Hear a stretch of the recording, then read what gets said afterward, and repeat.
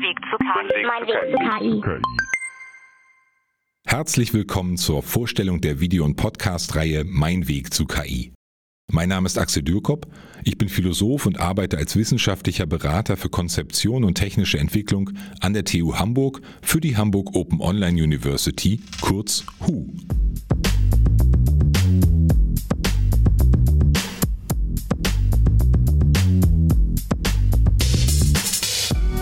Ich sitze hier im Dockland, was ein imposantes Gebäude im Hamburger Hafen ist. Es hat Ähnlichkeit mit einem Schiff und bietet in alle Richtungen einen tollen Blick auf die Kräne und Schiffe links und rechts der Elbe. Das Dockland ist auch das Gebäude, in dem der Verein Artificial Intelligence Center Hamburg, kurz ARIC e.V., seinen Sitz hat.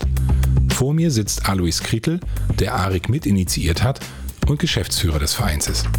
Herzlich willkommen, Herr Kritel. Herr Kritel, wir sitzen ja hier zusammen, um die Video- und Podcast-Reihe Mein Weg zu KI unseren zukünftigen Hörerinnen und Hörern vorzustellen. Zunächst aber, wie sind Sie zu KI gekommen und welche Rolle spielt sie in Ihrer Arbeit?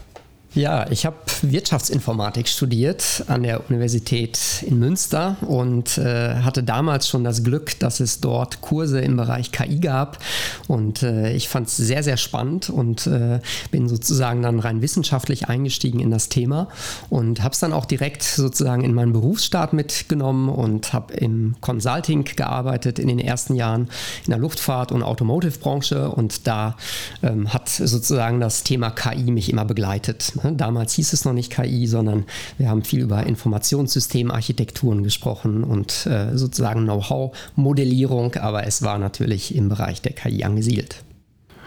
2020 ist die Idee einer Kooperation von HU und ARIC entstanden. Dabei haben wir uns überlegt, Akteurinnen und Akteure aus Wirtschaft und Wissenschaft in Hamburg zu porträtieren, die sich mit künstlicher Intelligenz beschäftigen. Für wen könnte das Format interessant sein?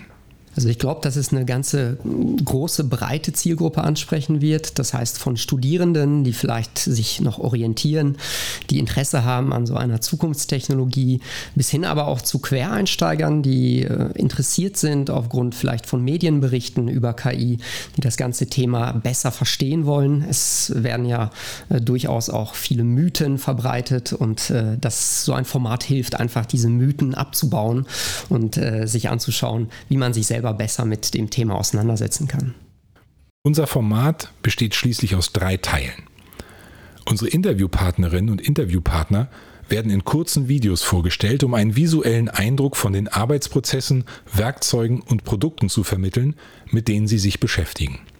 Diese Videos werden von Jan von Roth und Philippe Schaumburg vom Multimedia Kontor Hamburg produziert.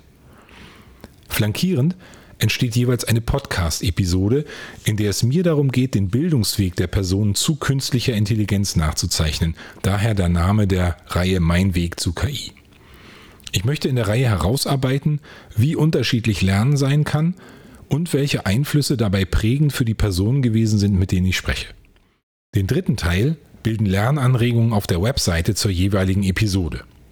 Neben den üblichen Shownotes zum Podcast möchte ich unseren Zuhörerinnen und Zuhörern konkrete Vorschläge machen, wie sie sich mit Informationen aus der Episode tiefergehend auseinandersetzen können.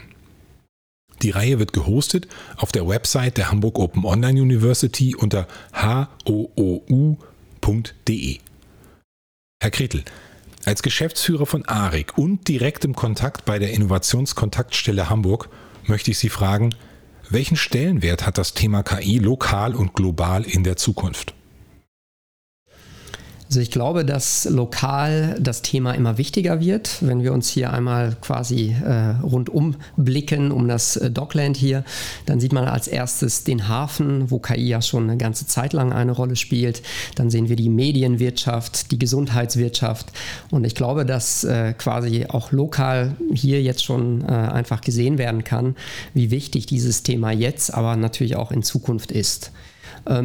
Global sieht man in den letzten Jahren große Entwicklung. Das heißt, es gibt viele große Unternehmen, die massiv investieren in das Thema, aber auch Staaten investieren und die Bildungslandschaft sozusagen investiert in dieses Thema. Das heißt, wir gehen davon aus, dass das als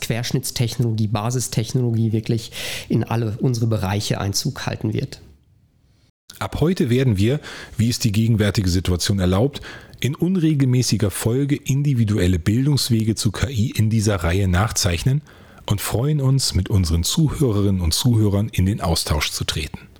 Herr Kritel, ich freue mich auf die kommenden Episoden mit vielen interessanten Menschen und danke Ihnen herzlich für diesen gemeinsamen Auftakt. Vielen Dank, freut mich auch sehr. Mein Weg zu KI. Die Reihe Mein Weg zu KI wird gefördert von der Hamburg Open Online University und entsteht in Kooperation mit dem Artificial Intelligence Center Hamburg e.V., der Technischen Universität Hamburg und dem Multimedia-Kontor Hamburg.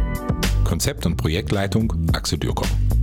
Danke an Betroff von Freesound für den Jingle-Effekt und Jason Shaw auf Free Music Archive für den Track Fat Caps. Beide Titel sind unter CC BY erschienen. Alle weiteren Infos findet ihr auf hoou.de.